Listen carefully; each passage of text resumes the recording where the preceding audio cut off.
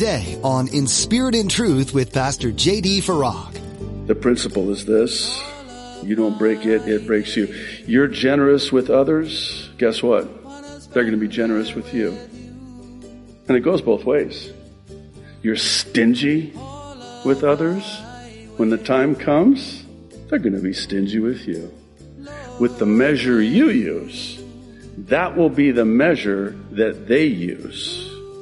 It goes both ways. You're listening to In Spirit and Truth, the radio ministry of Pastor J.D. Farag of Calvary Chapel, Kaneohe. Pastor J.D. is currently teaching through the book of Ecclesiastes. All too often, we're quick to justify our own selfish actions. But if someone else wrongs us, we can feed and maintain that grudge for years. As we'll be reminded in today's message from Pastor J.D., in whatever measure you give, you should expect to receive. As a follower of Christ, let grace be the thing that you give. Now, be sure to stay with us after today's message to hear how you can get your own copy of today's broadcast. Subscribe to the In Spirit and Truth podcast or download the In Spirit and Truth iPhone or Android mobile app. But for now, here's Pastor J.D. in Ecclesiastes chapter 11 with today's edition of In Spirit and Truth. Ecclesiastes chapter 11, by way of a introduction of sorts and a devotional thought by way of an introduction, I always like to kind of talk about first the takeaway from the chapter. And each chapter, it seems, has a word fitly spoken for every single one of us. And what we're going to see in this chapter is that Solomon, now as we near the end of the book, Solomon is nearing the end of his quest to find the purpose in life, the meaning of life, absent God, under the sun, S-U-N. And what we're going to see in this chapter is that he's coming to conclusions and observations specific to the importance of seizing the opportunities in life. There are two words that are going to be kind of coming out, recurring themes throughout this chapter. And the two words are: don't wait, don't procrastinate. If the Lord has presented you with an opportunity, act on it. Seize that moment. Every opportunity that the Lord presents, and the Lord presents opportunities to us. And really, it is on us. The onus, as it were, is on us, in the sense that we can either act on that opportunity or not act, and in so doing, we miss the opportunity that the Lord had presented to us. Another thing that's going to come out of this chapter is someone who, towards the end of their life, as Solomon is sort of expressing regrets. The past regrets that I should have done this, but I didn't. And as we get to the end of the chapter, and I've been really seeking the Lord, inquiring of the Lord concerning the end of the chapter. There's only 10 verses in this chapter. Don't get excited. We'll be here for a couple hours, so it doesn't mean that it's going to be, it might be a short chapter, but that's not synonymous with a short teaching. But there's so much here in this chapter with only 10 verses, but I've really been seeking the Lord, inquiring of the Lord concerning the end of the chapter, because Solomon sort of turns this abrupt corner and starts speaking to young people. And this is from the perspective of someone who is older speaking. It's almost like you, what's that word in Hawaii that you use when everybody get kanapila, or what is it? Kanikapila. Thank you so much. I don't know how many times I've asked my wife that question. She's told me 132 times, and I can't pronounce it. So what my sister said, that's what it is. Kani kapila, right? No, not bad. But isn't that when there's a gathering together? Is it playing music together and fellowshipping together? Talking story? Would that be considered that? Okay, well, this is what this is with Solomon. We're all kind of gathering together. Uncle Solomon is going to sit down. Somebody's got the ukulele over here. How am I doing? Pretty good? I hope I'm not botching it or ruining it. But we're all going to sit down, and here's the sage. Here's someone older and wiser, and we're just going to sit and listen to what he has to say. You know, there's a great respect in this culture, and I have a great appreciation for this because it's the same in my Arab culture. You know, in Hawaii, we show great respect for the elders, right? So that's kind of what we're seeing Solomon as here tonight. Here's this elder, this older man, this wise man, very wise man, obviously. And we're just going to listen to what it is that he has to say to us. Give us good advice. And it's going to get a little bit uncomfortable because what's going to, again, come out of this is the state that he's in. As one said, he's in a backslidden state. That's fine. I would argue and take it a step further and suggest that he's still running from God at this point. He's disillusioned, disgruntled, disenchanted. He's had all the women a man could ever want and more. He's had all the money and wealth and riches a man could ever want and more. He's had supernatural wisdom, otherworld wisdom from God like no other man has had before. And yet, he's coming to the end of his life.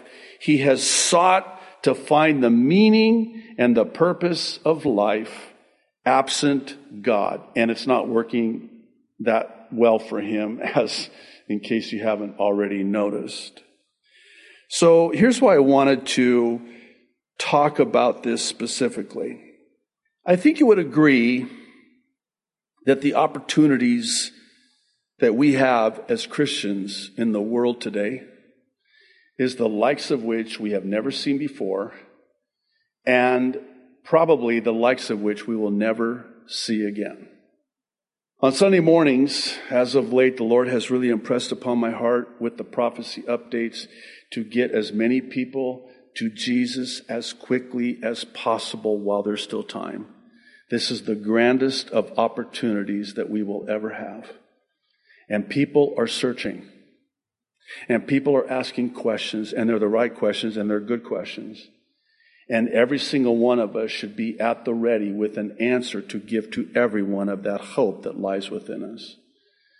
We continually receive numerous emails and comments from people all over the world telling us about how a family member, a friend, a classmate from many years ago is calling them. Why? Because they're the Christian. And they're asking questions like, does the Bible say anything about what's going on? Oh, I'm so glad you asked. And here's the thing, they're coming to Christ. You know, I pray for my family. I have a huge family, by the way, a huge Arab family in Spokane, Washington on the mainland.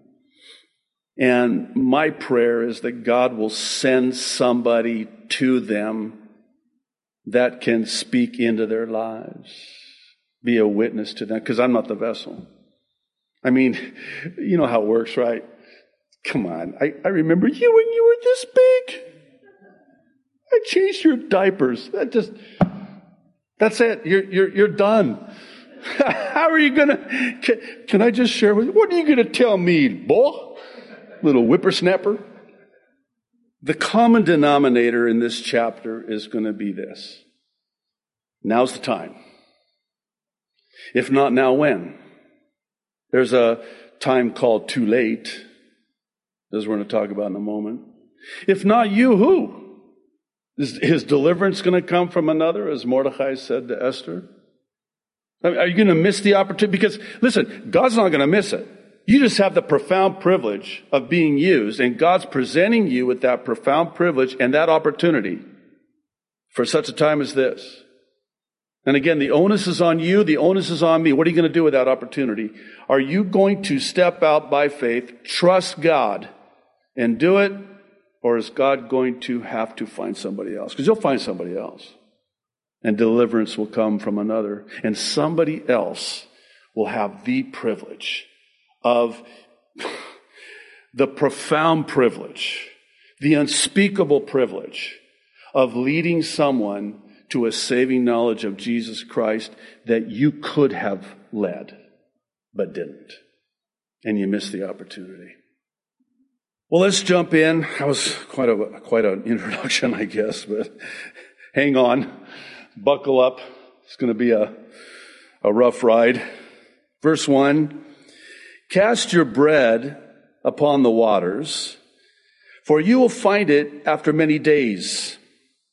Give a serving, verse 2, to 7, and also to 8, for you do not know what evil will be on the earth. Okay. Well, right out of the chute, we have those two words, don't wait. Or if you prefer, don't procrastinate. If you have the opportunity to give generously. Don't wait. Don't put it off. Like James says, don't say, be warm, be well fed. If you have it within your power, Jesus said, to give to someone something or pay them what you owe, don't tell them, I'll do it tomorrow. No, do it now. Don't put it off. Don't wait. Don't wait to generously invest in and give to other people. Give to 7 people. Give to 8 people. Because here's what's going to happen. And this is one of those principles that you don't break. It breaks you when you go up against it. It's that textbook example of the ocean liner at sea. This big, huge ship at night. And it sees in the distance a light. And it's headed straight for it. It's on a collision course with it. So the captain of the ship radios ahead. Says, hey, I'm, whatever the title is, and you need to change course or we're going to crash. The response comes back. I'm not going to change course. You change course. Doesn't he know who I am? I am the captain. This is my ranking. You change course. To which the response comes back, no. You're going to change course. I'm a lighthouse. I'll give you a moment on that one. That's God's word. Immovable. You go up against it, guess who's going to break apart and crash and burn? You, not the lighthouse. You kidding me?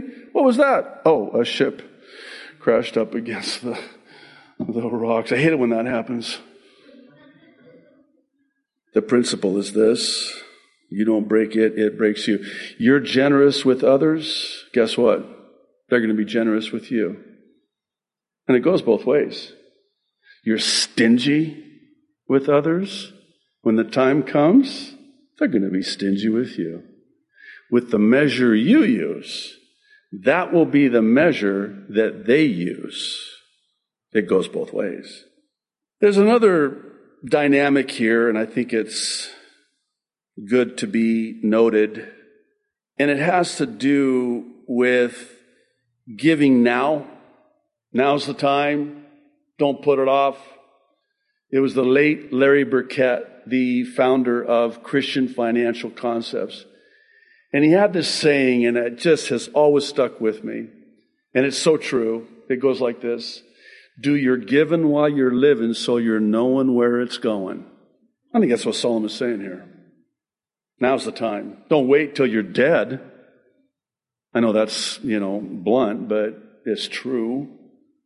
How many, oh man, I didn't intend to go there, but I already did. So I've done so many memorial services, sadly, almost without exception. In fact, I was thinking about this the other day. I don't know that I could count on one hand how many memorial services I've done where the family wasn't at war over the money that was left behind. Oh, it's so sad. It's just heartbreaking. The siblings, I mean, it just comes out.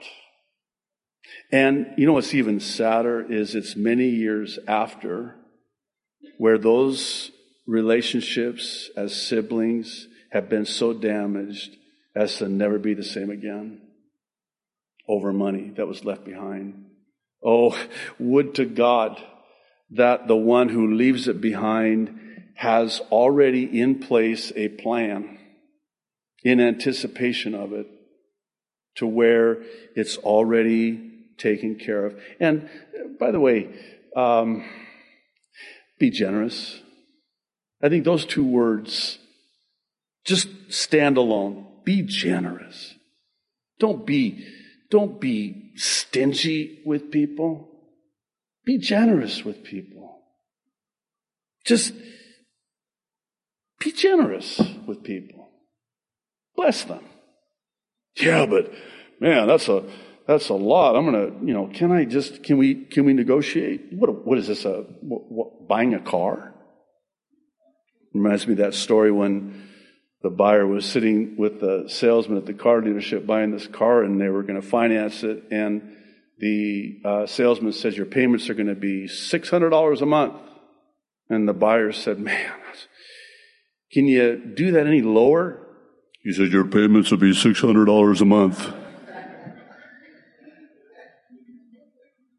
Verse 3, had a flashback from my car days. I'm back with you now.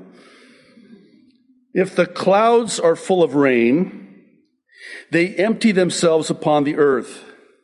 And, listen to this, if a tree falls to the south or the north, in the place where the tree falls, there it shall lie. Let me try that again. In the place where the tree falls, there it shall lie. Oh, that's deep.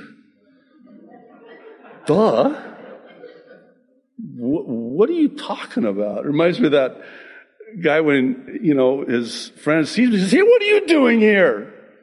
And his response was, "Well, everybody's got to be somewhere. I'm here. Everybody's got to be somewhere." A firm grasp of the obvious.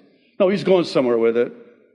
And verse 4, we'll see where he's going with it. He says, "He who observes the wind will not sow, and he who regards the clouds will not reap." You know what he's saying here? There's those two words again. You ready? Wait for it. Don't wait. You know how we are? It's kind of like, well, I'm going to just kind of wait till things are maybe a little bit better. I'm going to wait for better conditions. I'm going to see where the tree falls, what direction the wind goes, and I'm just going to see play it by ear. I'm going to play it by ear. We like that one. Just kind of, wait for better conditions. No, don't wait for better conditions. You have no control over which direction the tree falls, and you have no control in which direction the wind blows. So if you're waiting for, the wind, I'm waiting for the wind to be perfect. I'm waiting for that tree. I just got to see which way it goes here. You know that saying we have? I'm sorry if this offends anyone, but let the chips fall where they may. I hope that's not a gambling metaphor, is it? Can we just sanctify it? Let the chips fall where they may. You have no control over how the chips are going to fall, where the tree is going to fall, where the wind is going to blow. Oh, you're waiting until the conditions are right and then you're going to act? You're going to be waiting a long time. And that even presupposes that you're actually going to even do something, because you're just waiting around. It's not quite right yet. indulge me for just a moment. I sought the Lord about this too, and I think it's apropos. When I was younger, I had friends. I know it's hard to believe I actually had friends, past tense. But these friends were all, we were young in the Lord. I love that time. Fond memories of being young in the Lord. You know how zealous you are, how on fire for the Lord you are. Oh my goodness. All you can talk about is Jesus. You have no theology. You have no doctrinal grounding. All you could say was, Jesus is real. Jesus is really real. Jesus is really, really real. That's all you knew. And then people got saved. Wow. Childlike, just the innocence, the simplicity of those times. You know how it is when you get older, life gets complicated. You kind of look back on those days when you were younger and life was simpler. Well, it was at that time, I want to say we were probably in our 20s, maybe early 20s. And there was this discussion of, I'm going to get established first and, kind of get my career going and, be just more financially stable, and then I'm going to serve the Lord. Really? I'm not going to hold my breath. No, you're not. No, you're not. Because here's what happens. We try to get our ducks in the row. I hope that's not I got to be careful with the metaphors, but isn't that kind of an analogy or a, saying where you just kind of get everything in order? You get your life in order, you get all your ducks in a row. Listen, have you ever had all your ducks in a row? Can you remember a time in your life when you just looked, wow, all my ducks are in a row? I haven't. If you have, can I talk to you afterwards? I'd like to know how you did that, first of all, and how that worked out for you, because I've never had that happen all my life. Oh, I've come close.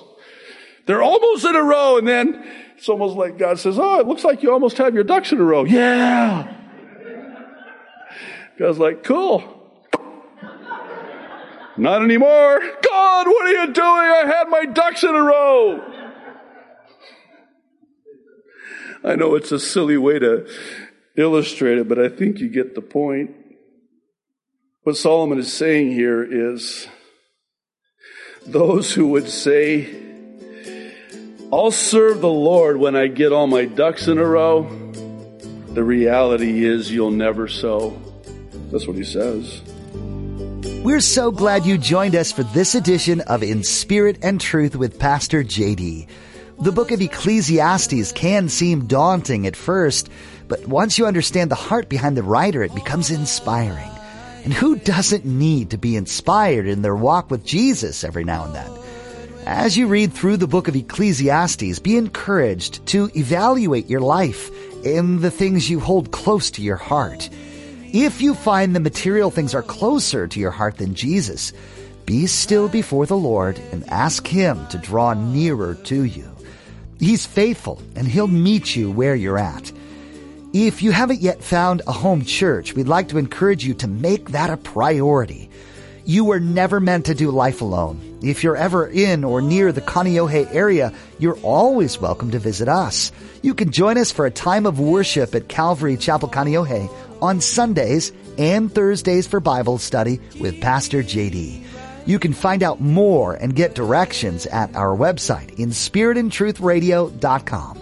While you're there, be sure to check out Pastor JD's additional teachings, as well as his Mid-East prophecy updates, an accurate look at what the Bible has to say about this time in our world. You can also find Pastor JD's ABCs of Salvation there, a great way to share the simplicity of the gospel message with friends and family. That's all available at our website. Again, that's inspiritandtruthradio.com. That's all we have for today, but thanks for tuning in to spend this time with us. Join Pastor JD next time to learn more from Ecclesiastes right here on In Spirit and Truth.